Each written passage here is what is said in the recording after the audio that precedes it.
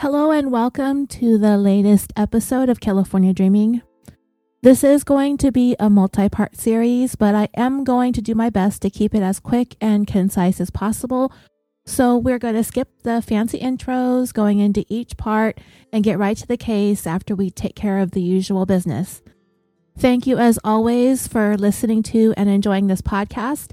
You know that it is a completely independent, ad-free production, and there are a number of ways that you can help support this show. You can leave a rating and a review on Apple Podcasts. That helps give us more visibility. It pushes us up the charts and helps new listeners find us. You can recommend us in true crime fan groups on Facebook. You can follow the show on Twitter, comment, like, retweet, all the good stuff. Same things on Instagram. Just search for the show and it should be pretty easy to find. And if you cannot get enough California Dreaming, then you can subscribe to our Patreon, where you can not only access dozens of full-length exclusive bonuses for as little as $1 a month, but you will also be keeping the lights on and keeping the treat jar full, especially for Fred, aka Potato.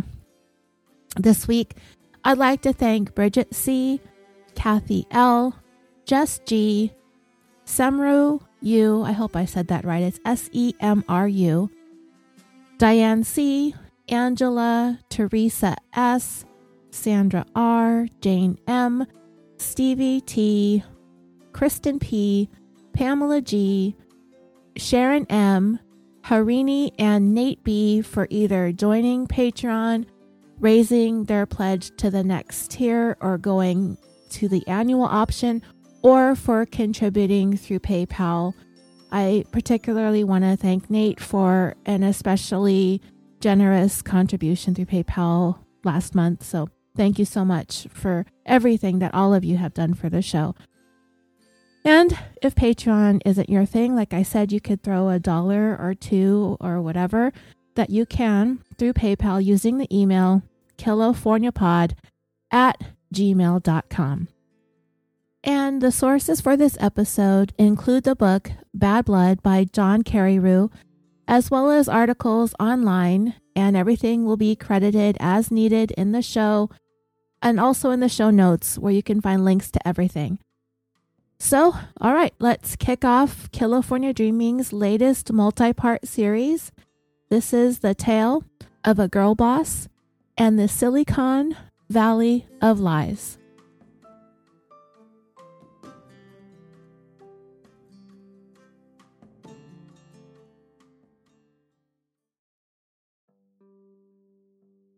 Elizabeth Ann Holmes was the founder and CEO of the now defunct clinical laboratory blood testing company called Theranos, a name that is a mashup of therapy and diagnosis. Some people have pointed out online that the name sounds a lot like the Greek word Thanatos, which is in mythology the personification of death, such as the Grim Reaper. But I'm sure it's purely coincidental and really has no deeper meaning than that. But when it comes to Elizabeth herself, she is undoubtedly a strikingly beautiful woman with large, gorgeous, yet eerily unblinking blue eyes. It's a stare that either goes right through you or it hypnotizes you. Whenever Elizabeth would be speaking to anyone, whether it be those who worked for her, those venture capitalists that she hoped would happily throw millions of dollars her way for her startup, whenever she conducted interviews, all the way up until the time she was made to face a jury of her peers, her long, fixed gaze became a part of her signature aesthetic. The stare without a blink drew people into her world. Either that or it gave people the heebie-jeebies. Personally, I find it to be a perpetual deer in the headlights type of a stare, like someone's mugshot after a particularly rough night. someone who is in complete disbelief that they're getting processed into the county jail to sober up for the next 12 hours. The eyes are the windows to the soul.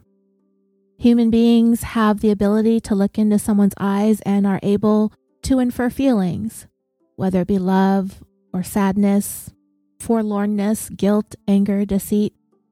Our eyes are one of the first things people notice about one another. We are sometimes especially taken by particular features of each other's eyes, whether they be big brown eyes, piercing blue eyes, warm hazel eyes, and that's my color, by the way, hazel. What do you see when you look at the dozens and dozens of pictures of a wide-eyed Elizabeth? Obviously, I don't know the woman, but that look that she has on her face all the time makes me feel like she's hyper-vigilant, operating at some elevated state of constant awareness at all times, almost like a look of fear. Of course, the stare is coupled with her smiling and speaking. The unblinking stare feels like it's at odds with everything else that's going on with Elizabeth because she is very engaging and captivating. Then her eyes become a way of almost putting her audience into a trance of some sort. And apparently it worked. A lot. People wondered whether the non-blinking is something that's just a part of Elizabeth's physiology, or if it was one of several characteristics that she patterned after a man that she had tremendous admiration for, the now deceased chief executive officer of Apple, Steve Jobs. He was known to also have a protracted stare that allegedly added to his magnetism. Elizabeth had also famously duplicated Steve's trademark wardrobe, consisting primarily of black turtlenecks and black slacks. Whether or not Elizabeth is doing the signature stare on purpose is going to be one of the enduring mysteries of the story. That, along with her voice. That voice of hers, often described as a signature baritone, a word that originates from the Greek word baritonos, which means heavy sounding.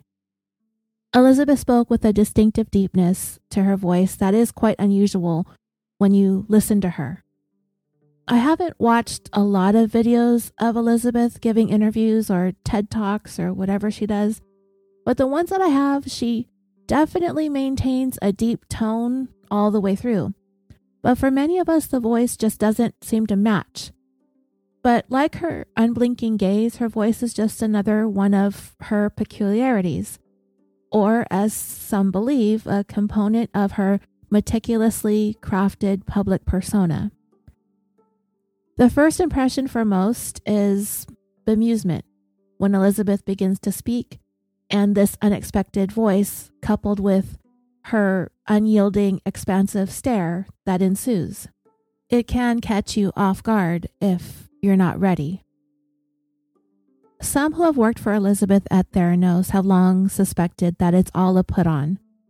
There are times when perhaps Elizabeth has let her guard down and employees noticed that she would fall into what seemed like a voice that was more natural, more of what one would expect a young woman's voice to sound like. Her tone was definitely an octave or 2 or 3 or 4 higher than her usual deep tone, this tone that she would unintentionally perhaps slip into. And it also tended to happen in social situations when Elizabeth knocked back a few drinks. But don't waste your time Googling around for some video or audio evidence of Elizabeth falling out of character. If any videos or audio clips were ever uploaded to the internet, they were expeditiously scrubbed from existence. So good luck with that.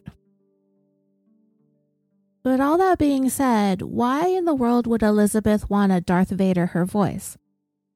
Well, while she herself has never publicly addressed VoiceGate, Her family has come forward and insisted that her voice is just like her grandmother's, that they both have a naturally low tone. I read an article on thecut.com that said faking one's voice is as weird and embarrassing as wearing a toupee because all it does is bring attention to your biggest insecurities. And if it is fake, then Elizabeth is going to have to keep up the charade forever unless she decides to come forward and admit that her voice is as phony as a Silicon Valley startup that claims that they've invented a machine that is capable of performing 300 plus diagnostic tests on a single nano droplet of blood. But I digress. Early on, I was accused of faking my voice when I started this podcast. I felt like it was mostly an attack on being a woman in a form of media that had been mostly male-dominated. I didn't think anybody was going around telling Nick and the captain or Mike Boudet to stop faking their voices. Nowadays, it seems as though, based on the charts that I've looked at recently, that there is a pretty even mix of women and men at the top, which is great, even if they're not exactly your favorite shows. Is it embarrassing to be faking your voice? I don't know. I hadn't really thought about it being embarrassing for Elizabeth. But then a recent little scandal came about in the last year or so involving the wife of recently embattled actor Alec Baldwin. You all remember that, right? And yeah, the secondhand embarrassment was strong. Back in December of 2020 is when this drama began. Most of us didn't know a whole lot about Hilaria Baldwin beyond her being married to Alec and having a whole bunch of kids with him and being into yoga or whatever she does.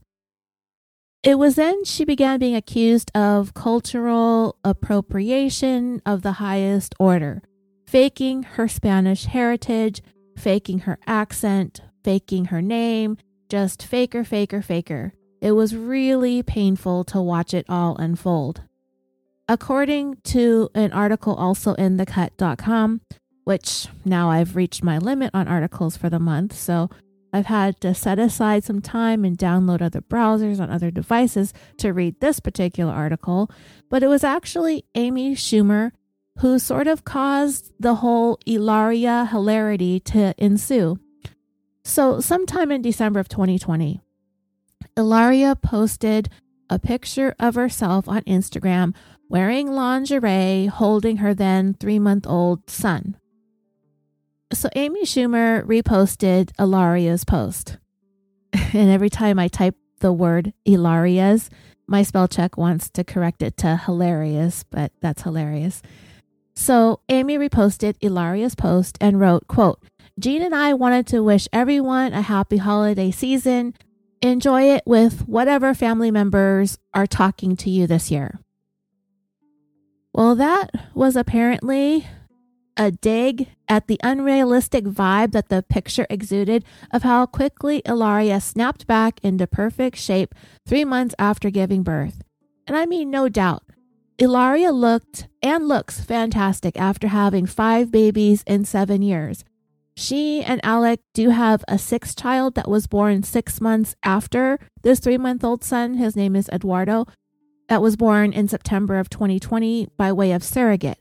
So Hilaria answered back with a video where she said, quote, "There's like the whole thing of, oh, moms don't look like that. Well, some moms do, and this mom does, and I am included in the inclusivity." Well, it turned out that the message in the video was pretty much lost on many of those who watched it because Hilaria, who typically spoke with a distinctive Spanish accent, seemed to be speaking in a noticeably American-sounding accent. And one of the first tweets to kick off the Cringe Fest said, "You have to admire Hilaria Baldwin's commitment to her decade-long grift where she impersonates a Spanish person." So yeah, ouch. As people began digging around in Ilaria's history, they started seeing things on her website bio that said that she was born in Mallorca, Spain, raised in Boston, Massachusetts. When she was on the cover of Hola magazine, the article said that she was a native of Spain and that her first language is Spanish. She said in an interview on a podcast that she moved to the United States when she was 19 to go to college in New York. But then the internet sleuths did uncover the truth. Ilaria's mom and dad, Dr. Catherine Hayward and David Thomas, they do live in Mallorca, Spain, and have been there for about 10 years now. But before that, they resided in Massachusetts, and the family's history is in the New England area, and it goes back before the American Revolution. Ilaria had once claimed that her mother was of Spanish descent, and this is not true, as there is a video of her mom discussing herself being raised in Massachusetts. Neither of her parents are of Spanish descent, and Ilaria is an alumni of a private high school in Cambridge, Massachusetts called Cambridge School of Weston, where a photo of her in the yearbook lists her name as Hillary Hayward Thomas. Fellow students who knew Ilaria back in the day insist that she is a white girl, she had no Spanish accent, and everybody called her Hillary. At the time that all of this went down, Ilaria's IMDb page stated that she was born January 6, 1984 in Mallorca, Spain, as Ilaria Lynn Thomas. But a couple of days after Christmas, she posted a video on Instagram where she said that there were some things that needed to be clarified, that there are some things that she had said in the past that got twisted around, and that although she was born in Boston, she is a very different kind of Bostonian in that she spent some of her childhood in Spain. When it came to her accent, she stated, "There was a lot of back and forth my entire life, and I am really lucky that I grew up speaking 2 languages." She said that her accent varies depending on whether she's speaking English or Spanish by stating, "When I try to work, I try to enunciate a little bit more, but when I get nervous or upset, then I start to mix the 2. She also said that everyone calls her Ilaria. Her family calls her Ilaria, but she responds to both Hillary and Ilaria. And as far as claiming an identity that isn't hers, she admitted to being a white girl, but continued by saying Europe has lots of white people.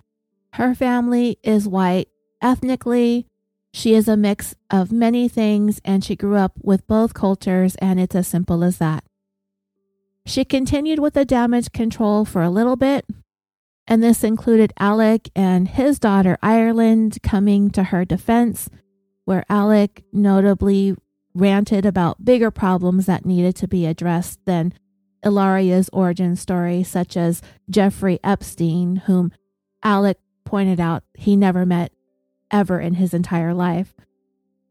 But Ilaria's controversy lived on for a couple of more weeks, eventually dying down, and she ended up staying quiet on Instagram for a little more than a month before coming back with this statement, quote, "I've spent the last month listening, reflecting, and asking myself how I can learn and grow.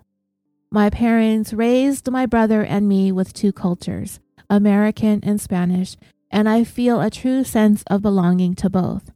The way I've spoken about myself and my deep connection to 2 cultures could have been better explained.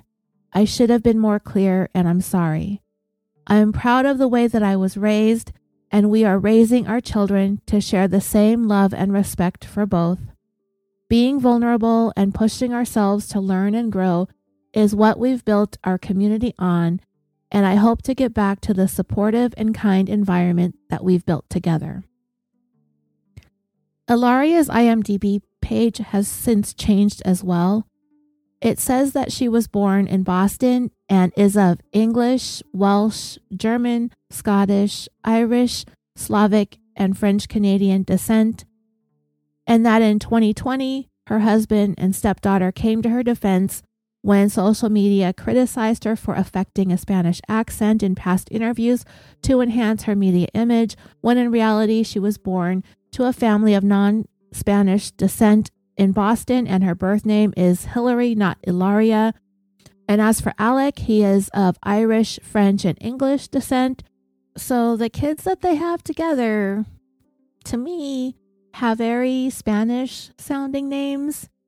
Carmen Gabriela, Rafael Thomas, Leonard Angel Charles, Romeo Alejandro David, Eduardo Paul Lucas, and Maria Lucia, but yet not a drop of Spanish blood from either parent, which, if it were me, I'd find to be kind of regrettable, because now her kids are going to have to live with that. But anyway, I feel like that was a pretty big embarrassment, but it also goes to show how difficult it would be to affect a voice or an accent that isn't naturally yours and to keep it up for years. I certainly would not have been able to fake it as I was accused of, and I think both Ilaria and possibly Elizabeth Holmes here, no matter how long you do it, no matter how much you get used to it, there's always going to be those times when you let your guard down, like when you're drinking or feel particularly upset and defensive, when you feel personally attacked by a comedian. In Ilaria's defense, we do know that people tend to take on the accent of the places that they are from when they've been away from that place for some time. For example, if someone is living in California and is from the New England area or from the South or the Midwest, their accent tends to mellow out a little bit after a while. But when they go back, the accent may get strong once again. For Elizabeth, it's been speculated that because she was a young woman in a field of work historically dominated by men, that she used a deeper voice in an effort to exude a sense of authority in order to be taken seriously. And that might be the same sort of effect that a person who is originally from the East Coast that's living on the West Coast might have a fluctuation in their accent. Perhaps Elizabeth experienced that same sort of fluctuation in her tone when she is around a bunch of rich, powerful Silicon Valley men. But when she's alone or drunk, she's able to tone it up a little bit, so to speak. And the article that I read in the cut also said that there have been studies that have shown that when both men and women deliberately lower their tone of their voice, it is successful for them because they do sound more powerful and dominant. But it goes on to say that it's a belief steeped in sexism. And that may very well be the case, but let's not forget that all computer voices and announcements made at the airport and things like that, all of those voices are female, and the reason for that is because, according to CNN, it's easier to find a female voice that everybody likes as opposed to a male voice. So there's that, and the fact that perhaps Elizabeth Holmes may have been misguided all along. And I think we're going to find that there are going to be a number of instances throughout her career that she was quite misguided. Okay, so now that we've gotten a few things about Elizabeth out of the way, let's get down to who Elizabeth really is. Maybe, because who knows, right? Elizabeth was born February 3rd, 1984 in Washington, D.C. That makes her only 28 days younger than our non-Spaniard friend, Hilaria. And it seemed like from the very beginning that Elizabeth had one goal, and that was to become a billionaire. When she would say things like that before she'd even become a teenager, people may have thought that she was just a silly little girl with an impossible dream. But the fact is that her parents, Christian and Noelle Holmes, they fostered their children's aspirations and drive for success, as they are descended from a long line of wealthy, successful entrepreneurs on her father's side of the family and a powerful military background on her mother's side. However, when it came to Elizabeth's father's side of her family, her dad didn't hide the fact that her grandfather and her great-grandfather all but squandered the immense wealth that her great-great-grandfather and great-great-great-grandfather built through a series of personal missteps, a series of failed marriages coupled with severe drinking problems. And Chris Holmes used his father's and grandfather's failures as a lesson for his daughter and her younger brother, Christian V, as to what not to do. But he also made sure that Elizabeth understood the tremendous wealth and the enormity of what her grandfathers before them were able to accomplish. And he wanted his children to feel that that greatness was imprinted upon them. The early part of Elizabeth's life was spent in Washington, D.C., where her dad held a number of jobs with the federal government, and her mom was a staff assistant for some constituents on Capitol Hill until she had Elizabeth and her brother. Then she stayed home. Early signs of Elizabeth's fierceness in business became apparent during her childhood when they would visit with her cousins, and she and her brother and cousins would be playing games of Monopoly. Most of the time, Elizabeth would win, but when she would lose, she'd stomp off in a rage. So she was pretty cutthroat from the get-go. By the time Elizabeth was in high school, the family had moved to Houston, Texas. Elizabeth was a bit of an awkward kid, but then who isn't? She was sort of tall and thin, and she struggled to fit in with the illustrious private school that she and her brother attended. But by the time she hit 10th grade, she was determined to maintain a 4.0 grade point average, and she did so by doing what she would go on to do in her role as CEO at Theranos: all work on minimal amounts of sleep. Elizabeth studied until she simply could not keep her eyes open any longer. She would remain a high achiever in school through graduation, and she eventually emerged from her awkward phase, blossoming into the striking woman that we have all come to know. As high school began winding down, Elizabeth decided that she wanted to attend college in California, Stanford University specifically. For someone with a vested interest in science and technology, Stanford totally made sense. And because she wanted to be a billionaire, Stanford is just a hop, skip, and a jump away from California's Silicon Valley, which was thriving with internet startups in the early 2000s. The list of companies that were founded or co-founded by Stanford alumni is vast. Some include Hewlett-Packard, Nike, Capital One, The Gap, Trader Joe's, PayPal, Netflix, Expedia, Yahoo, Intuit, Google, Atari, LinkedIn, Instagram, OkCupid, Pandora, Logitech, Charles Schwab, Glassdoor, SpaceX, Snapchat, StubHub, YouTube, Zillow, WhatsApp, Pixar, Dolby Laboratories, and that's just a handful. Growing up, there was a period of time when the Holmes family did live in the city of Woodside, California, and one of the fathers of one of Elizabeth's childhood friends just so happened to be a venture capitalist, so she was somewhat familiar with the lay of the land. One other thing Elizabeth's parents did early on was to decide it would benefit both her and her brother tremendously if they knew how to speak Chinese. So both kids worked with a tutor once a week to learn Mandarin Chinese. And while Elizabeth was still in high school, she entered into Stanford's Mandarin Chinese language program, even though she wasn't eligible to be in the program because you needed to be an actual student to join. So the rules were bent for a young Miss Elizabeth because she was apparently already so good at speaking Chinese.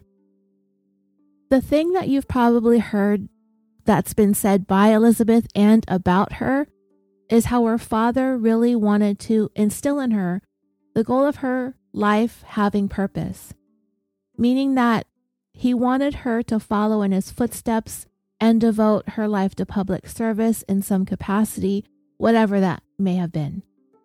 He wanted her to be focused on making a difference in the world above becoming a billionaire, which was her earliest goal.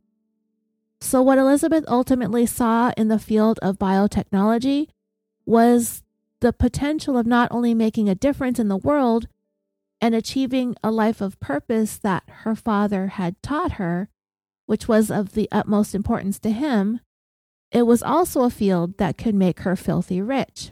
So why not have both? When Elizabeth got to Stanford, she majored in chemical engineering, and one of her first classes was with a popular, good-looking professor named Channing Robertson. But after one semester, Elizabeth was back in Houston for the holidays, where she told her family that she was contemplating dropping out of school, which was code for she's already made up her mind that she's dropping out of school. In John Carreyrow's book, he said that while the family was gathered around the table for Christmas dinner, Elizabeth's dad had folded up a piece of paper into an airplane and wrote the letters PhD on the wings and aimed it at his daughter, who was on the verge of going rogue. She told her dad it's not what she wanted to do. She did not want a PhD. She wanted to earn money. And she had already made up her mind. She showed back up at school in January. She visited the dorm of a young man that she had met and had been dating throughout the previous semester, and she told him that she was leaving school and was moving on from him too. She was establishing her own company and simply would not have the time for school or him.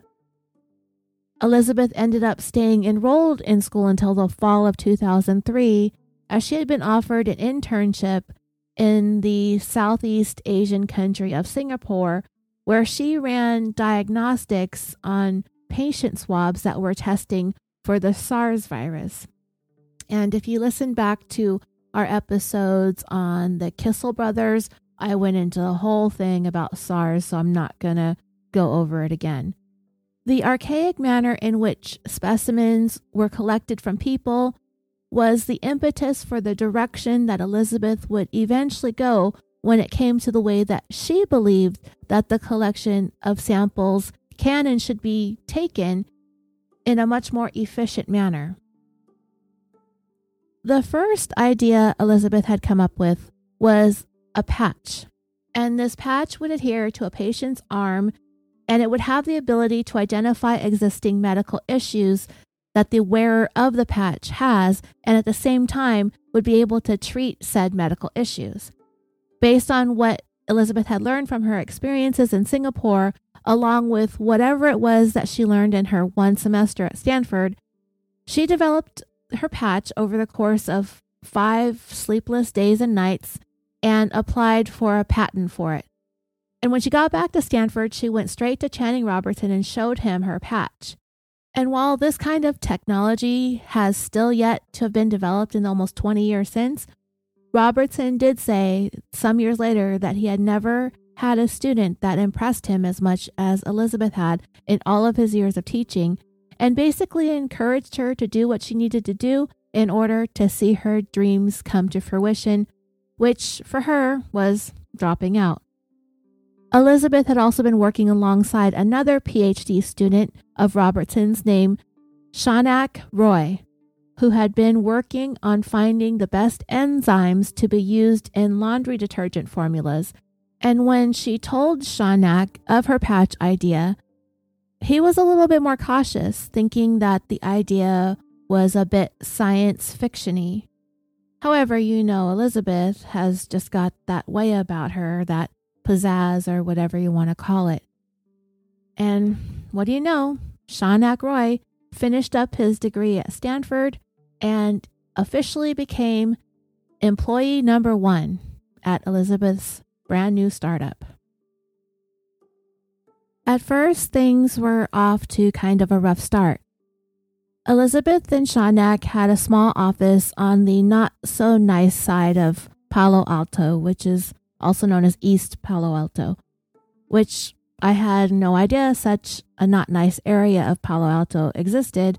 I mean, because it all looks nice. But I guess every town has the other side of the tracks, and that's where Elizabeth ended up first. In fact, Elizabeth's car window had been shot out when she was on her way to work one morning, and she was barely missed being struck by the bullet.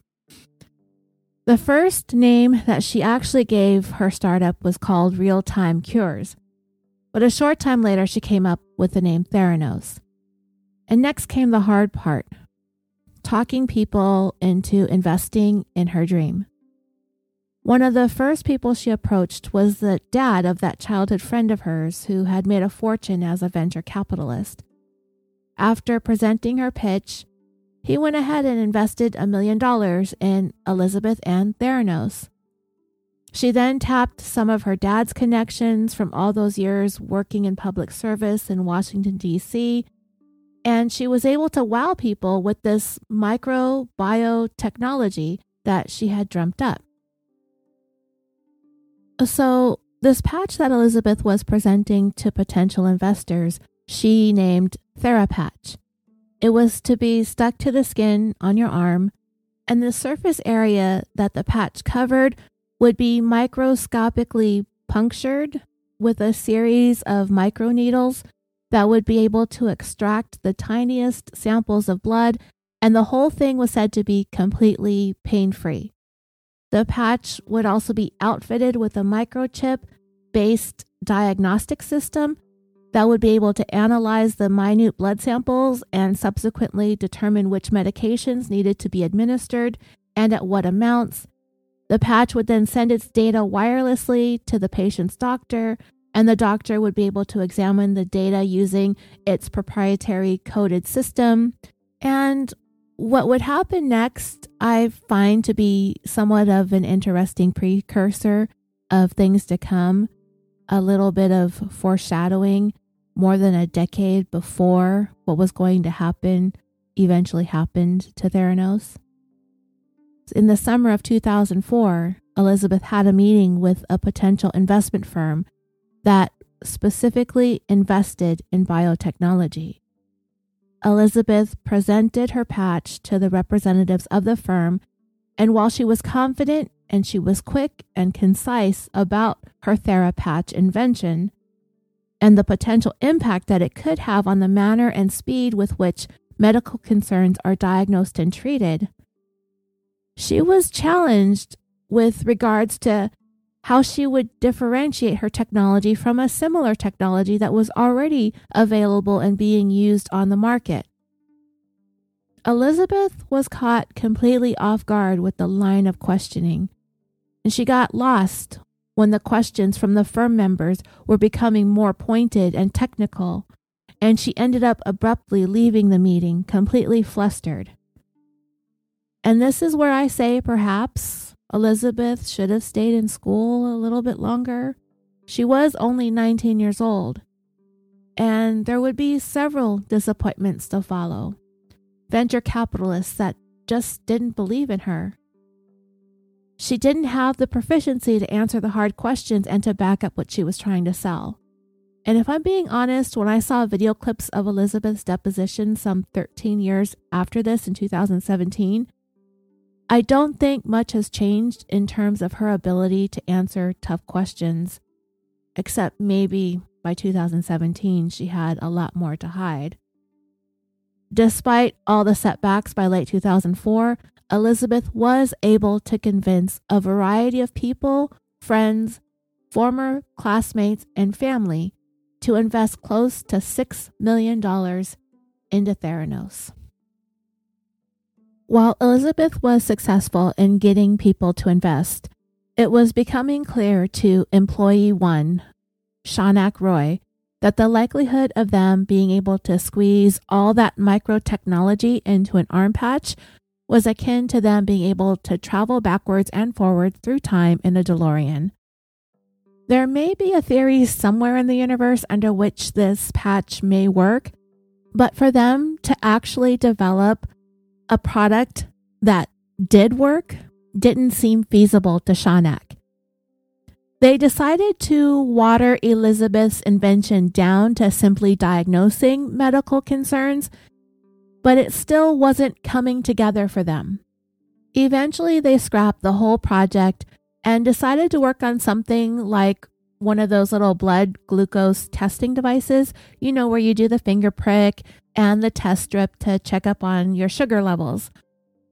Elizabeth wanted to develop a device about that size but capable of reading more than just blood glucose. I guess with that idea, we're seeing the beginnings of the machine that was to come.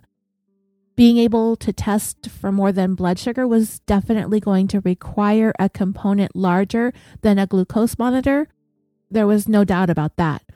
I guess the question is, how much bigger does it have to be, and how small can it be at the same time? It's a compromise of sorts. The next incarnation of Elizabeth's machine is described in Carrie Rowe's book. It reads, "The compromise was a cartridge reader system that blended the fields of microfluidics and biochemistry.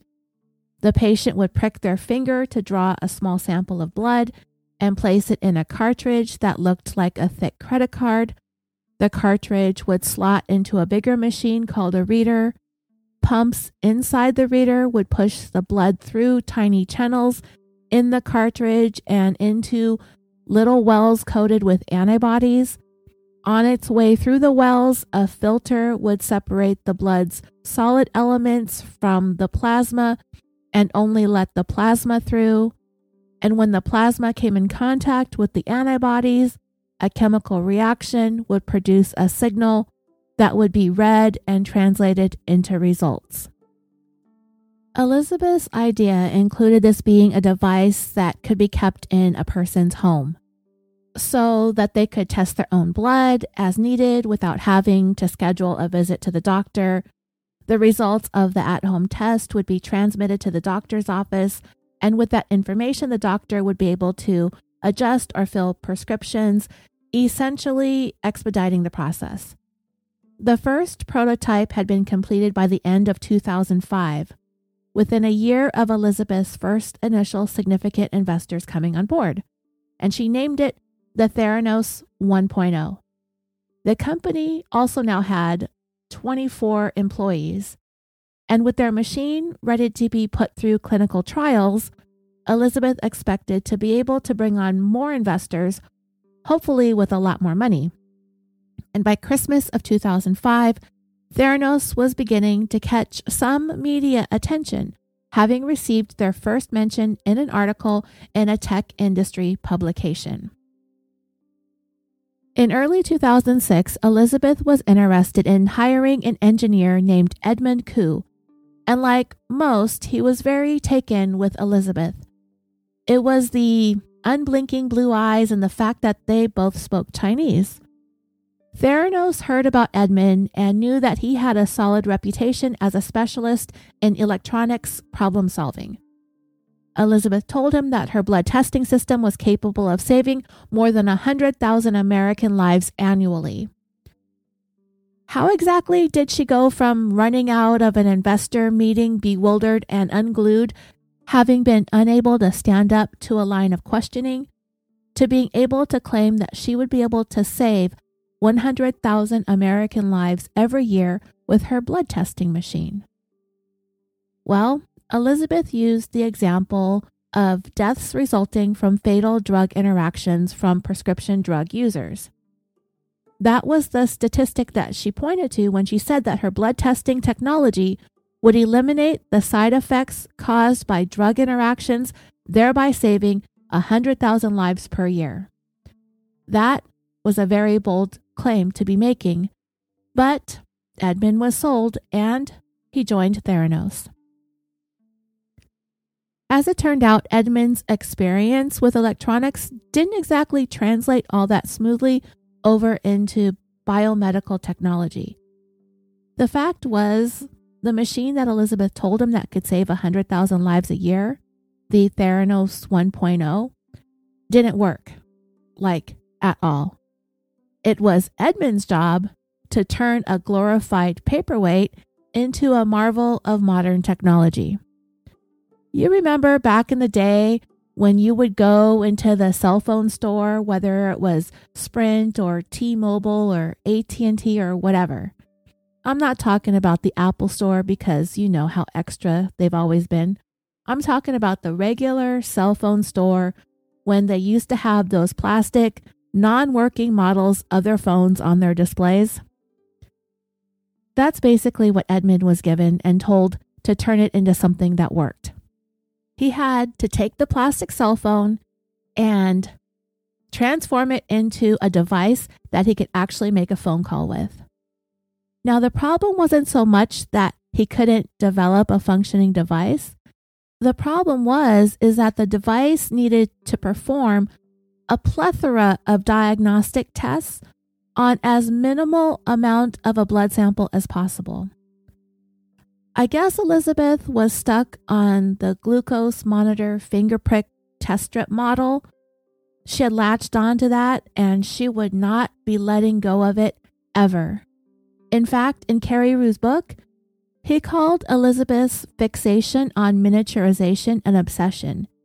And he referenced a time when Theranos was taking part in a trade show and one of the employees purchased some red Hershey's Kisses and had the Theranos logo put on them. And this had Elizabeth really upset because the Hershey Kiss was way too large to represent the tiny droplets of blood that she wanted her company to be known for. Edmund's job became even more difficult when Elizabeth insisted that the machine's cartridge also had to be as tiny and thin as possible. He spent months trying to get the thing to be what the boss wanted. But even as they had things scaled down to the size that she wanted things, the test results themselves were exceedingly unreliable, with Elizabeth insisting on a finger prick size blood sample.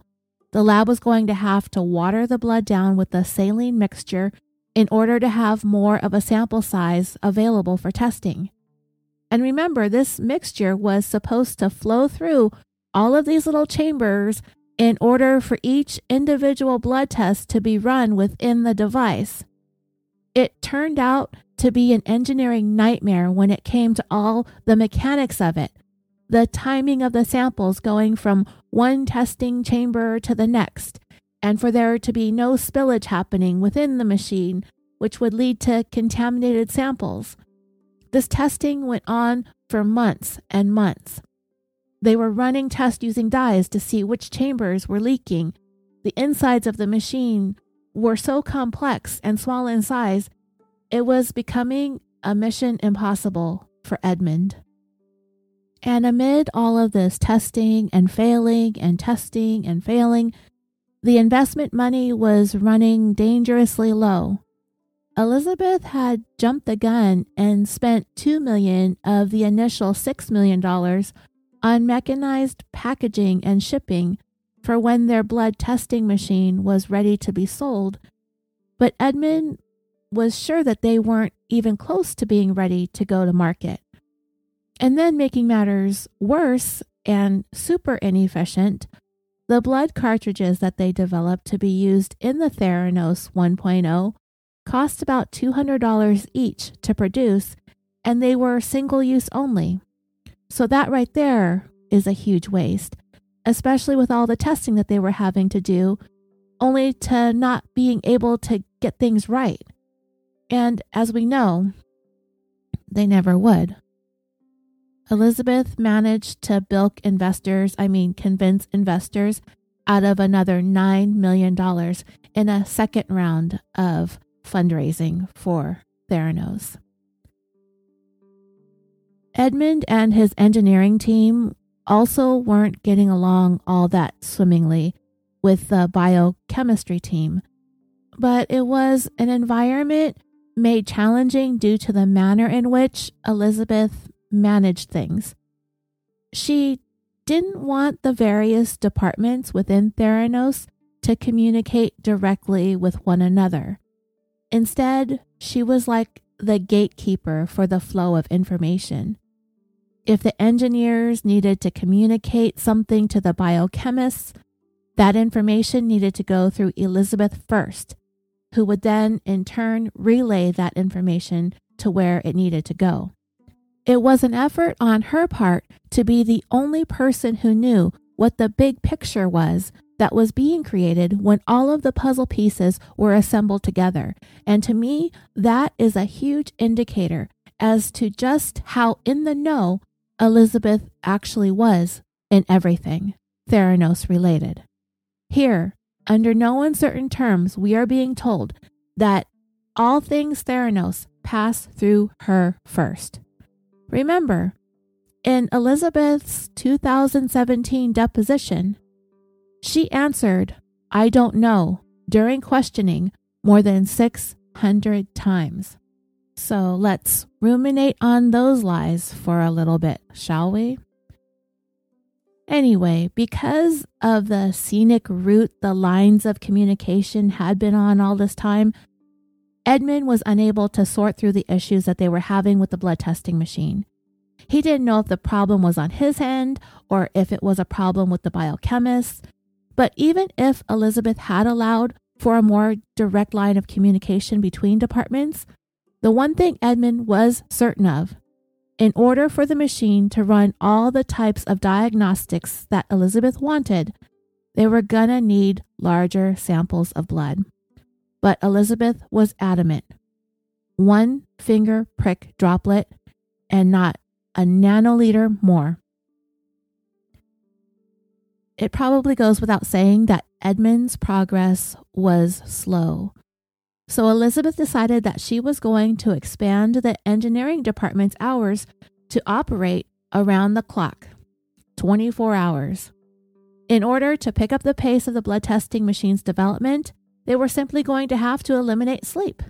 And Edmund was like, "Dude, Elizabeth, it doesn't take a pseudoscientist like yourself to understand that people aren't going to be functioning at their best on 0 sleep." And Elizabeth was like, "Just invent the ability for humans to work without sleep and let me know when it's ready, okay?" It also probably goes without saying that the turnover rate at Theranos was pretty high, though it was kept hush-hush around the water cooler.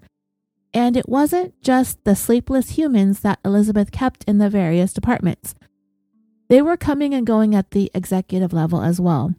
The only thing the employees had to go on were rumors because they were never told of anyone's departure. They were never told when someone new was coming in. So it brought about a whole other level of stress for the work environment. Like people are being banished into some secret pit in the bowels of the building or something. They were there one day and then gone the next, never to be heard from again. Anyway, Edmund protested keeping the engineering department working 24 hours a day. He told Elizabeth it's the quickest way to burn his people out. She responded that it didn't matter. The only thing that did matter was Theranos. All Edmund could do is shrug and attribute it to Elizabeth's unyielding drive, he supposed. He knew that she never slept more than 4 hours a night, and her main source of sustenance were chocolate-covered coffee beans. Anyway, as stubborn as Edmund had sized Elizabeth up to being, he did know that there was a little someone special in her life. A guy. An older guy. And he didn't really know all that much about him, but he knew enough to know that they were canoodling. He also knew that this guy was from India, and that his name was Sonny, and that he was really rich. Elizabeth and Sonny met when she was still a high school student, studying Mandarin in China. He was, and is, 19.5 years older than Elizabeth, and their paths would cross again as his work was based in the Silicon Valley, and before long, so would Elizabeth's. Their relationship turned romantic sometime between 2003 and 2005. It depends on what source you're looking at. And he would not join Theranos, however, until 2009 as its chief operating officer. In the 1990s, Sonny worked for a couple of software companies before he co-founded CommerceBid, which is an e-commerce developer, meaning they were a company that helped other companies conduct their buying and selling in the brand new internet market, the booming internet market. The company was bought out by Commerce One, and Sonny floated over to that company for a short period of time. And either he saw the implosion of the .com bubble coming, or he got very, very lucky because he sold his shares of Commerce One, cashed out about $40 million right before the company collapsed. Sonny had earned an MBA from Berkeley in 2003, and then he went on to graduate school at Stanford for 4 years. But I guess he decided in 2008 that it would be like so cute if both he and Elizabeth both were dropouts of Stanford. And like I said, a year later, he would join up with Theranos. But Edmund became aware of him when Elizabeth had gotten sloshed at their 2006 employee holiday party, and she called Sonny to give her drunk ass a ride home. That's when he figured out that she was shacking up with this old Indian dude. We'll come to find out that Elizabeth had some kind of special way with older guys, not just Sonny. In her second round of investors, she managed to reel in Don Lucas and Larry Ellison. Don Lucas was a large investor in Oracle, among a dozen other startups. He actually wasn't all that old, but he is dead as of January 28th, 2020. As for Larry Ellison, he's 77 years old, and from the pictures I've seen of him online, he looks like he's had lots and lots of work done, so he still looks 77, just he looks like a 77-year-old that's had a little nip and a little tuck and some spray tan and some hair plugs. He's one of the wealthiest human beings on the planet, and he actually owns one of the Hawaiian Islands, apparently. Didn't know that was a thing. Interestingly enough, it's difficult to find out exactly how much Larry Ellison actually invested in Theranos, but because the second round of funding had netted only $9 million, and the only reason I'm saying only is because the dude is reportedly worth $123 billion today. So I'd say he kind of cheaped out when it came to Theranos, but anyway. He was also involved with Oracle. That's how he knew Don Lucas. And back in those days, he himself was a little bit of a fibber when it came to the abilities of the software that the company was developing at the time and had begun sending out. Those versions were full of glitches. He may have been able to get away with it when it came to computer software. You can send out fixes and issue updated versions 2.0, 3.0, etc. But when it comes to medical devices and people's lives, there is no version 2.0. It's been suggested that perhaps not only was Elizabeth looking to these old men for their money, but also for their shady business practices. But anyway, as I was talking about Edmund a few moments ago, he would eventually tell Elizabeth that working around the clock was a hard pass, and after that, things became very icy between the two of them. Once Edmund made the decision to not go along with Elizabeth's sleep deprivation work model, she fired back by hiring a whole new engineering team with whom Edmund had zero communication with. They weren't meant to supplement his team and their department. They were meant to create a brand new development team for what Elizabeth was turning into her own personal version of the Squid Game. These were meant to be dueling engineering teams, and whoever got to the finish line first with an actual functioning blood machine wins, while the other team gets thrown into the banishment pit. And you know what it feels like is going on here with Edmund? It's kind of like he's in some sort of crazy version of a Super Mario Brothers game. He's doing everything that he can to save the princess's blood box. Meanwhile, Elizabeth, aka Bowser, is lobbing mega hammers and Bowser bombs at him.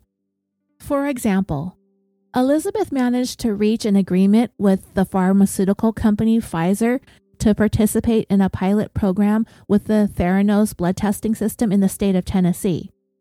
And the thing is, it's not even close to working right. So here comes yet another mega hammer and bomb flying straight at Edmund. I mean, does Elizabeth think that if she just keeps ratcheting up the pressure, that someone will just magically get something to work right? That if she just sits there at her executive desk in her ergonomic chair and simply will things to happen, that they'll just happen? Click her heels together and poof, a blood box that actually works? Sorry, honey. This ain't Oz and you ain't Dorothy, and one thing's for certain, you're probably going to need a wizard to get that machine of yours to work properly.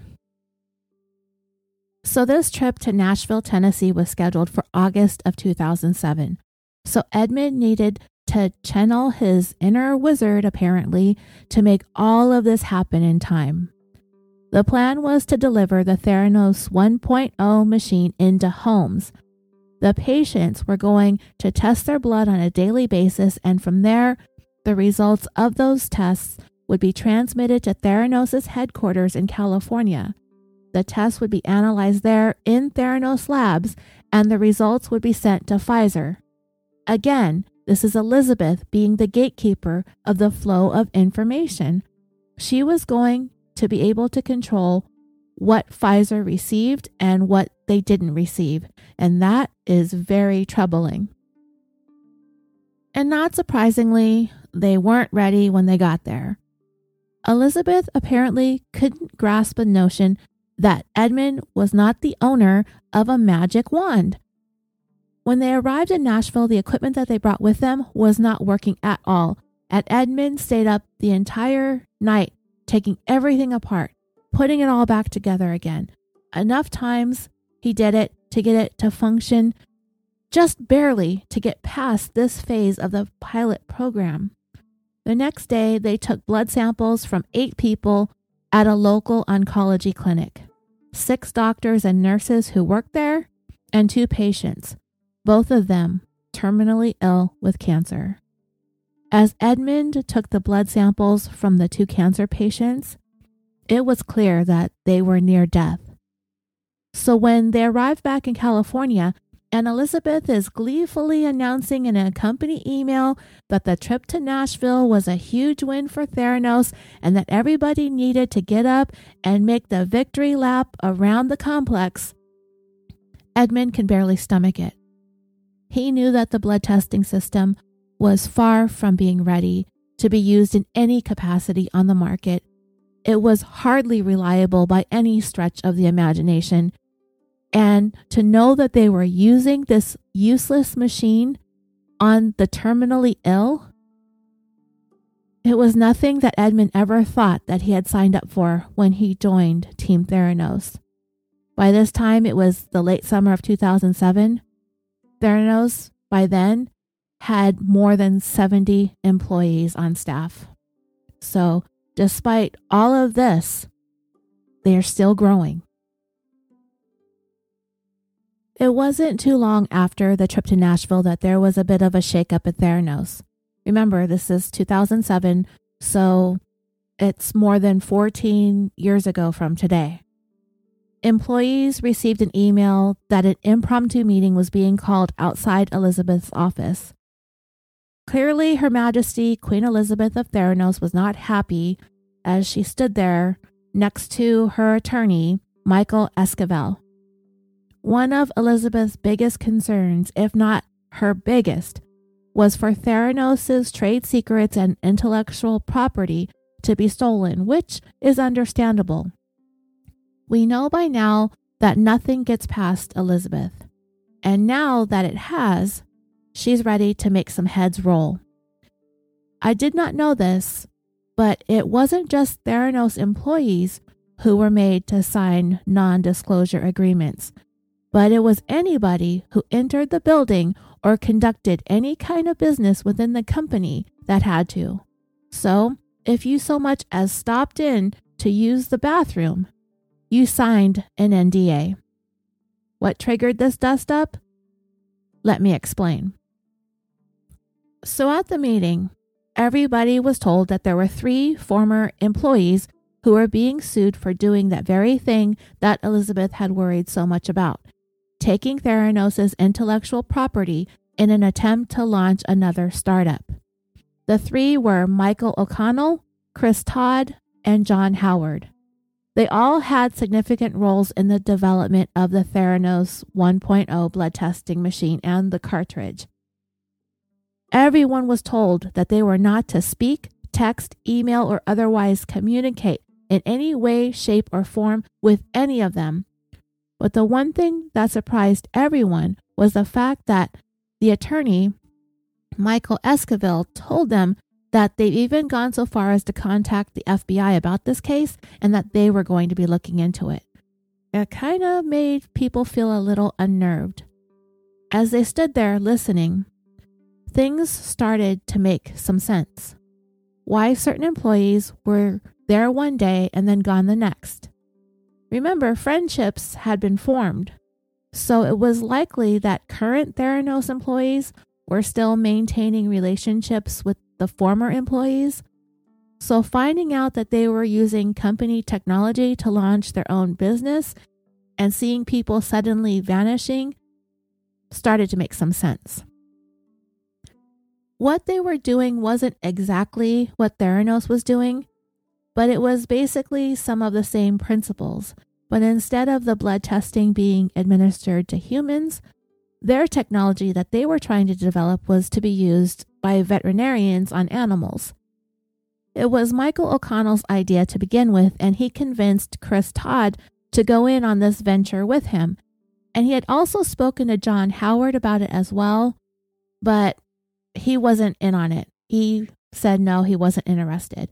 But just the fact that O'Connell had even spoken to him was enough for him to be named in the Theranos lawsuit, which, for those who knew him, felt bad because John Howard was one of the very first to reach out and help Elizabeth when she decided to drop out of Stanford and to start Theranos, even going so far as to opening up his own home to her before she had any place in the Silicon Valley to go to work and do testing and experiments in his house. John Howard never even said that he would join his former colleagues to start this new company. He turned them down, but it didn't matter. Elizabeth found a way to name him in her lawsuit too, despite his early support of her. They named their company Advidnostics, and while they spent some time trying to sell their idea to potential investors, they weren't able to raise any capital, so they threw in the towel. But O'Connell didn't want to walk away empty-handed. Either that or it was just pure greed, but either way, he ended up reaching out to Elizabeth, asking her if she was interested in their animal blood testing system. It wasn't a good idea. Not at all. When she got that email from him, it was exactly why she has everyone sign the agreements. And I imagine companies are protective over their products. I mean, Coca-Cola doesn't want anybody knowing their recipes. Lucille Ball didn't want anyone knowing that she wasn't a natural redhead. Fun fact, it didn't come out until 2001, according to Lucille's hairstylist. And this was one of Hollywood's best kept secrets, apparently. That Lucille was a natural brunette, and she used to use normal hair dye, but she was unsatisfied with the colors that were out there. So at some point, she had met some rich Arabian sheik who suggested that she try henna dye, which she did, and she loved it. The sheik said that he would send her enough henna to last her lifetime, which he did, and the stylist kept it locked in a safe. Her hairstylist traveled everywhere with her and kept her hair perfectly curled and dyed at all times, as henna is all natural, there's no chemicals in it. So it's not only easy on the hair, it also conditions it very well, and it works on treating and preventing dandruff. So it's like an all-in-one solution to all your hair problems. But anyway, that was like way off topic. The point is, Elizabeth kept very strict control over everything that went on in and around Theranos at all times. She was vigilant about it. But following this issue with these 3 former employees, security was going to be tighter than ever. According to Carrie Rowe's book, the lockdown caused everyone to feel as though their every move, every word, every keystroke was being monitored. If you so much as inserted a thumb drive into your computer and the head of IT wasn't made aware of it first, you were gone immediately into the banishment pit. Elizabeth's lawsuit against Michael O'Connell, Chris Todd, and John Howard was eventually dropped when O'Connell said that he would sign his patents over for the animal blood testing technology to Theranos. And while all of this was going on, Edmund was still dealing with his engineering team in a fight to the death with the new engineering team being headed up by former Logitech employee Tony Nugent. And things were growing even more contentious between Edmund and Tony. Tony actually replaced a consultant that Theranos had brought on, who only after 5 months was certain what Elizabeth was trying to do: marry microfluidics and blood diagnostics, and that it was not possible because there was no way to get accurate results from such a minuscule amount of blood. He was fired after only 5 months. Tony felt like it could be done, but not by human hands, but rather robotics. But instead of building one of his own, Tony purchased a $3,000 glue robot from a company out in New Jersey. That's right, glue. The robot was an automatic glue dispenser. So Tony tinkered with the thing to have it work with tiny, tiny amounts of liquid and basically designed it to do the job of a chemist. He and his team downsized the robot so that it would fit inside the blood testing machine. Carrie Rowe's book goes into all sorts of details on how this thing automated everything inside the box for the blood to be run through the machine, to mix with a series of antibodies, to run the diagnostics on the blood for patients. You know what the idea is.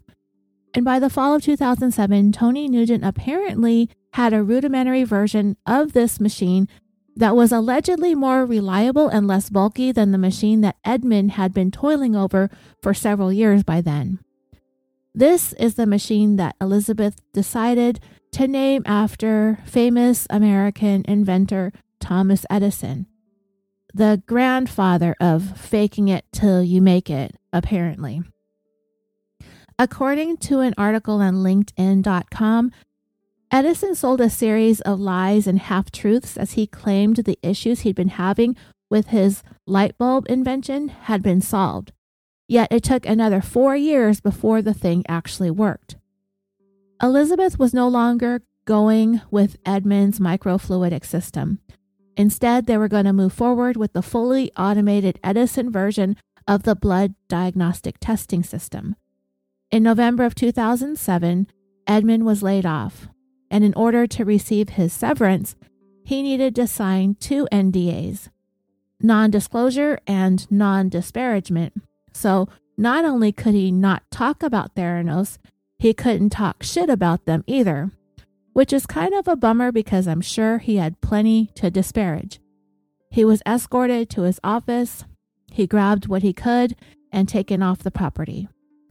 Employee 1, Shaunak Roy, ended up giving Edmund a ride home that morning.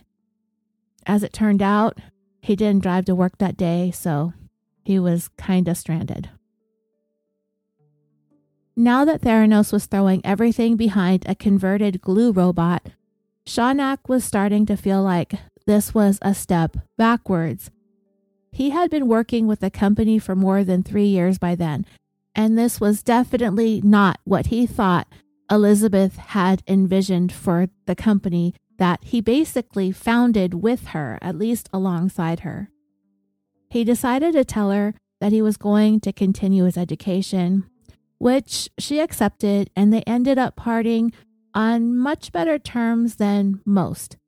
Shawnack wasn't banished into the basement pit of former employees, but rather Elizabeth celebrated his time with the company, sending him off with a party on his last day.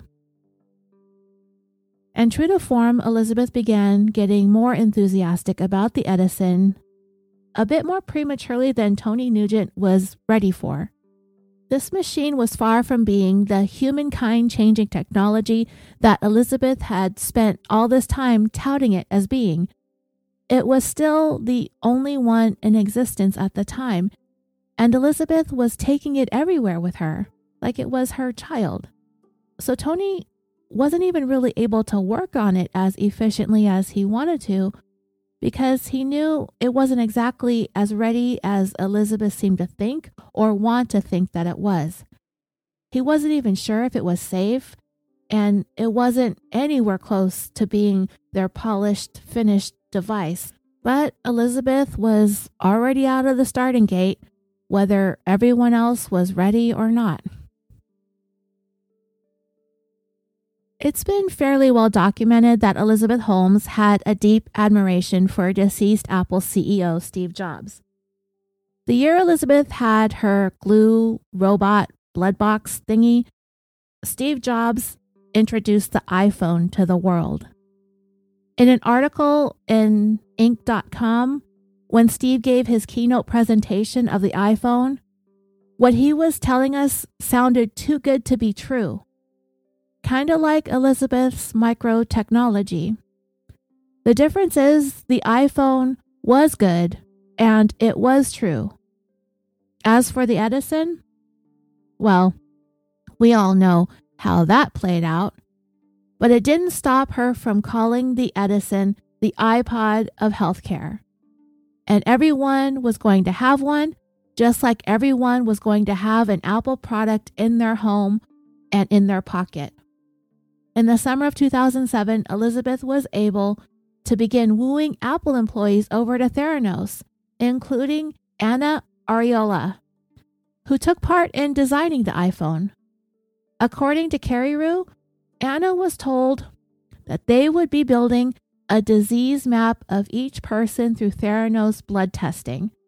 The company would then be able to reverse engineer illnesses like cancer with mathematical models that would crunch the blood data and predict the evolution of tumors. I took that passage straight from the book because there is no other way of saying how science fiction-y that all sounds to me. Maybe it can be done, maybe it can't, I don't know. Clearly, I'm not a biomedical technician. But with a glorified robot inside of an aluminum box at that point in time, I'm not seeing anything remotely groundbreaking. But when you're sitting at a trendy Palo Alto cafe across from the hypnotically deep voice and blinkless stare from young Blue Eyes, she just has this way of drawing people in. We would see her do this over and over again, not just to Apple employees who are probably kicking themselves right now for leaving one of the most iconic, groundbreaking, and valuable companies in the history of the world to go to Theranos, but to also eventually be able to talk people into sinking hundreds of millions of dollars into the company as well. That was Elizabeth's superpower. Anna's job would be to design the finished, polished look of the Edison, something, of course, Apple is famous for with its more than 72,000 patents. Elizabeth wanted the Edison to look minimalistically sharp with a two-toned outer case and a touch screen control panel. The initial design was a beautifully sleek black and white outer case, but it was very difficult to build out of sheet metal. The first incarnations of it did hide the robot inside, but it didn't mask the noise that the robot made. But they would get to that if they could. The most important thing was the look. Everything else at this point was secondary. It had to be a beautiful machine that people would want to set up inside their house. Anna also decided that Elizabeth needed to change up her overall look as well. For some reason, Elizabeth dressed kind of frumpy and apparently wore Christmas sweaters more often than she should be, meaning outside of the month of December. And this was about the time that Elizabeth began opting for sleek black slacks and Steve Jobs' signature black turtlenecks, often paired with a black blazer, usually a touch of makeup, a relatively natural look, along with muted red or brown lipsticks. And with Anna's help, the image was set. Elizabeth was poised to change the world. At the very least, she looked like she was. Before long, other recruits from Apple's design department made their way to Theranos, including Justin Maxwell, Aaron Moore, and Mike Bowerly. They were going to be working on designing the software and the packaging, another thing that has set Apple apart. The way every one of their products is packaged. It's very distinctive, but simple, but also very attractive. The look, the feel. I like the packaging of products, whether it's electronics or makeup. It's a huge part of getting the consumer to want to purchase your products. As it were, it didn't take very long for the same issues Edmund had to come up with the newer employees. But because of the tight security resulting from the fear of stolen intellectual property, there was literally no communication between departments or even between employees. Direct messaging capabilities were blocked within the company, and the way that IT handled it all made something that would normally take only a few minutes take several hours instead. It was super inefficient, and it held up everybody's productivity. Justin began feeling that Theranos' priority had become preventing people from breaking rules as opposed to working on technology that would change the world. The employees also felt like their every move was being watched, and Elizabeth was being kept abreast of every single thing that went on in every nook and cranny of the building. It became common knowledge that it wasn't only Elizabeth's IT security staff reporting things to her, but her assistants and even her friends were doing the same thing. If a Theranos employee posted something on social media, it got back to Elizabeth. So yeah, when I hear stuff like that, the only thing that keeps running through my mind are the 600 plus I don't know answers that Elizabeth gave at her deposition, right? I don't know.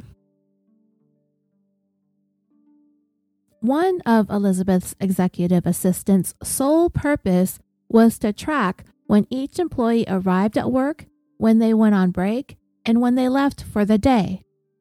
Elizabeth wanted her staff to stay at work for as long as possible, to put in as much overtime as they could in order to get the Edison where it needed to be.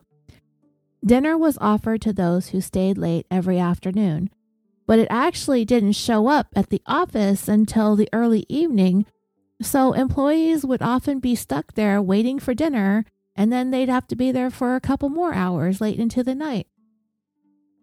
The employees remained troubled still by the large and fast employee turnover. That hadn't changed, and it never would. There had to be a reason behind it. It's not hard to imagine the stress of wondering if, when, how, and why someone ends up on the chopping block. Also, like Edmund before him, Aaron was bothered by the fact that testing had been conducted on terminally ill cancer patients in those clinical studies the year before in Nashville. He knew that the machine wasn't reliable then, and while the new Edison was somewhat of an improvement, and that's debatable, he still didn't think it was ready to be tested on people. But Elizabeth went forward with it, and even then, a year later, they weren't close to being ready yet. And because of the way Elizabeth compartmentalizes the departments within Theranos, there was literally zero communication between the engineers and the chemists. So they actually had no idea how the machine was functioning as a whole. Anna had no clue until speaking to Aaron that the machine wasn't ready to be on the market. Remember, she's in the design department. How would she know, right? Unless they had these types of conversations outside of work, which they were because they sometimes carpooled, and it was really the only place that they could communicate with one another freely. This is the point in the story when we're going to be introduced to a name that we've heard a lot if you've been listening to podcasts about this case, and his name is Avi Tevanian. He used to work at Apple. He had been pretty good friends with Steve Jobs for a long time, and he was the one who set Anna up to meet with Elizabeth.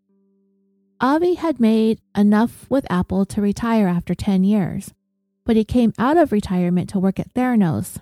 He was on their board, and he had purchased $1.5 million in stock in late 2006. Elizabeth was enamored with Avi's connection to Steve. So anyway, Anna reached out to Avi to discuss what she had found out about terminal cancer patients being used to test a machine that wasn't working reliably. And Avi was kind of like, yeah, I'm concerned about the direction the company is going to, which was kind of like nowhere. And he also began to notice things that weren't quite right by the third and fourth board meeting that he attended. Elizabeth kept talking about how great things were going, how they were making deals left and right, but the money wasn't coming in. And when he began asking questions or wanted to see some of the deals that they had made, she would tell him that, she didn't have the paperwork with her, blah, blah, blah. And also, the rollout of the Edison was always met with one delay after another for one reason after another. It was shortly after this time another big issue arose that concerned Avi, aside from the rollout that never rolled. This had to do with the creation of a foundation. You may have heard a little something about this. So Elizabeth wanted to launch a foundation, and she wanted the board of directors to grant Theranos stocks to fund it. Don Lucas, who we mentioned earlier as being one of the investors who was also on the board, it was clear that he had quite an affinity for Elizabeth. You might have heard this analogy spoken about this previously, especially since Elizabeth's favorite victims were older men. She was like a granddaughter to Don Lucas. I don't know. I don't think he was old enough to be her grandfather, but maybe like a daughter. He was totally on board with granting the stocks for the foundation. But Avi, he didn't like the idea because the way corporations work, and I don't know this from firsthand experience, I only know this because I read it, but it would give Elizabeth much more power when it came to the voting amongst the board members. To object to the formation of a foundation was only meant to protect the interest of the shareholders. So Avi's objection to this upset Elizabeth a lot. A couple of weeks later, Don Lucas wanted to meet with him so that he could tell him how upset she was, that she didn't like the way that he was acting, and she wanted him off the board of directors. Don told Avi, "You could resign." He said he would take some time to think it over. Looking back, he realized that the executives that were there a year earlier were all gone by then, and nothing about the company was what he expected it to be. So these developments that were going on with Avi, he shared some of it with Anna, and she was pretty high-strung. That was her personality type. So she was worried. And Anna was having her own difficulties with Elizabeth, as she was quickly learning that her boss did not like to be told that something could not be done, which Anna had to do on occasion. Again, Elizabeth seemed to expect Theranos to just magically come together if she just demanded it to hard enough. Anna also didn't like how secretive everything was. It didn't make for an environment that fostered teamwork. She had told Elizabeth that she thought it would be a good idea to put the clinical study in Tennessee on the back burner while they worked out all of the issues that they'd been having with the Edison, it simply wasn't reliable enough to be used on patients yet. Elizabeth shot that idea down with a quickness. Every single drug company was chomping at the bit for her machine, and this machine was going to put Theranos on the map, and if Anna didn't like it, if she didn't share that vision, then maybe she needed to rethink the direction that she wanted to go in her own professional life. After thinking it over for a few hours, Anna decided that moving ahead with a clinical trial on terminally ill cancer patients was a severe ethical violation, and Avi being asked to resign from the board, those two things together were enough for Anna to pen her letter of resignation. Elizabeth wasn't there when she left, so she sent her an email letting her know. Elizabeth asked Anna to give her a call, but Anna was finished with both Elizabeth and Theranos for good. She never spoke to Elizabeth again. In the meantime, Avi was ready to have a sit-down with Don Lucas and break down all the things wrong with Theranos and the manner in which Elizabeth had been conducting herself and her business. He had a year's worth of documentation to show Don that things aren't what they seem, and while the issues can be addressed and they could work through them, they would not be able to the way that Elizabeth was running things, and further suggested that they needed to bring in a management team capable of doing what he believed Elizabeth was incapable of. Don told Avi to resign, and Avi said, "Okay, I will." But Don had something else that he wanted to talk about. Employee number 1, Shaunak Roy, was leaving and was selling his shares of Theranos stock to Elizabeth at a really super good discount that she negotiated.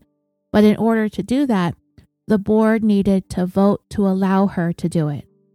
And just like with the foundation, Avi did not think that that was a good idea, but he was going to resign, so just go vote on it however they wanted to without him.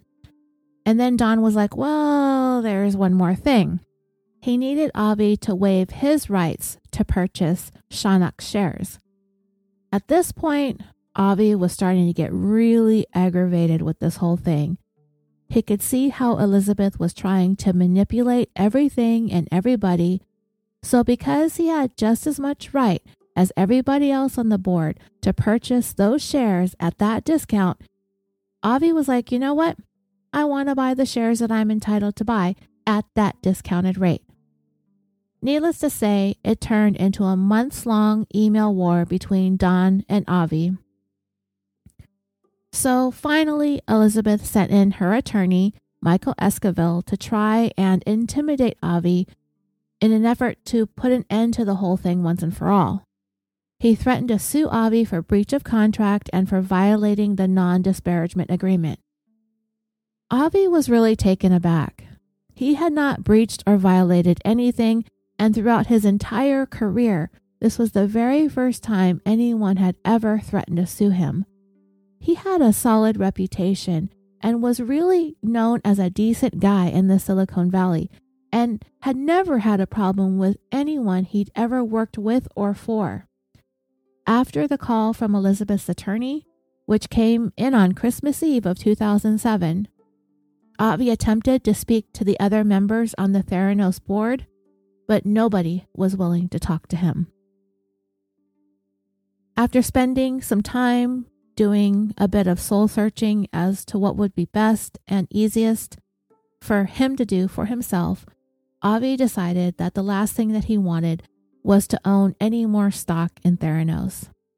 Because of his time at Apple, he was definitely worth more than Theranos, so the threats and whatnot really didn't faze him.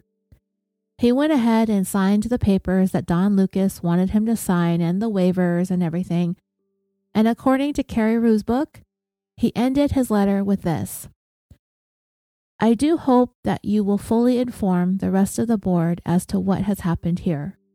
They deserve to know that by not going along 100% with the program, they risk retribution from the company / Elizabeth. Warmly, Avi Tavanian.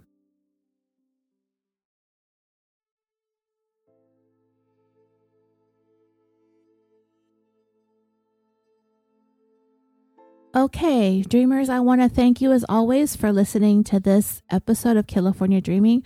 I am going to try to not let too much time pass between episodes, since I know there are those of you out there that like to binge, but this is quite a story to work through.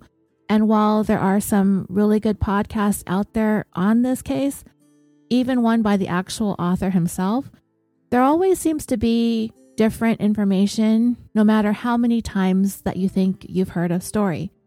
So your feedback, your comments, and your questions are, of course, welcome. You can find the show on the various social medias, request to join the Facebook discussion group, follow the show on Twitter at CaliforniaPod, and on Instagram at CaliforniaDreamingPod. You can email me directly at californiapod@gmail.com, which incidentally is the email that you can also use to make a donation to our treat fund for the puppies. You can also direct message me wherever you can find me on social media. I am going to California, I think. Okay, so what day is today? This is Wednesday night. I'm going on Friday, I believe, to go visit my daughter and my mom, try and figure out what's going on with her. If you're in the discussion group, you may or may not know that she's been in the hospital since New Year's Day. She's tried checking herself out once, but ended up having to be taken right back about an hour later. That poor hospital staff having to deal with her, not listening, and beds filling up because of COVID. So my mom was stuck in the ER or wherever they could stick her. But anyway, I haven't forgotten about January's Patreon. And I actually might possibly be able to squeeze out the second part of this before I go. I have an episode on Patreon, though, that I am in the middle of, so I have to decide what I'm going to do next. I'm not quite sure. Don't worry, though. Those are my priorities. And I think that's about it for right now. Again, thank you all for listening, for the love and the support. I'll catch you back here again soon for the next part of this series. I'm your host, Roseanne, and until next time, sweet dreams.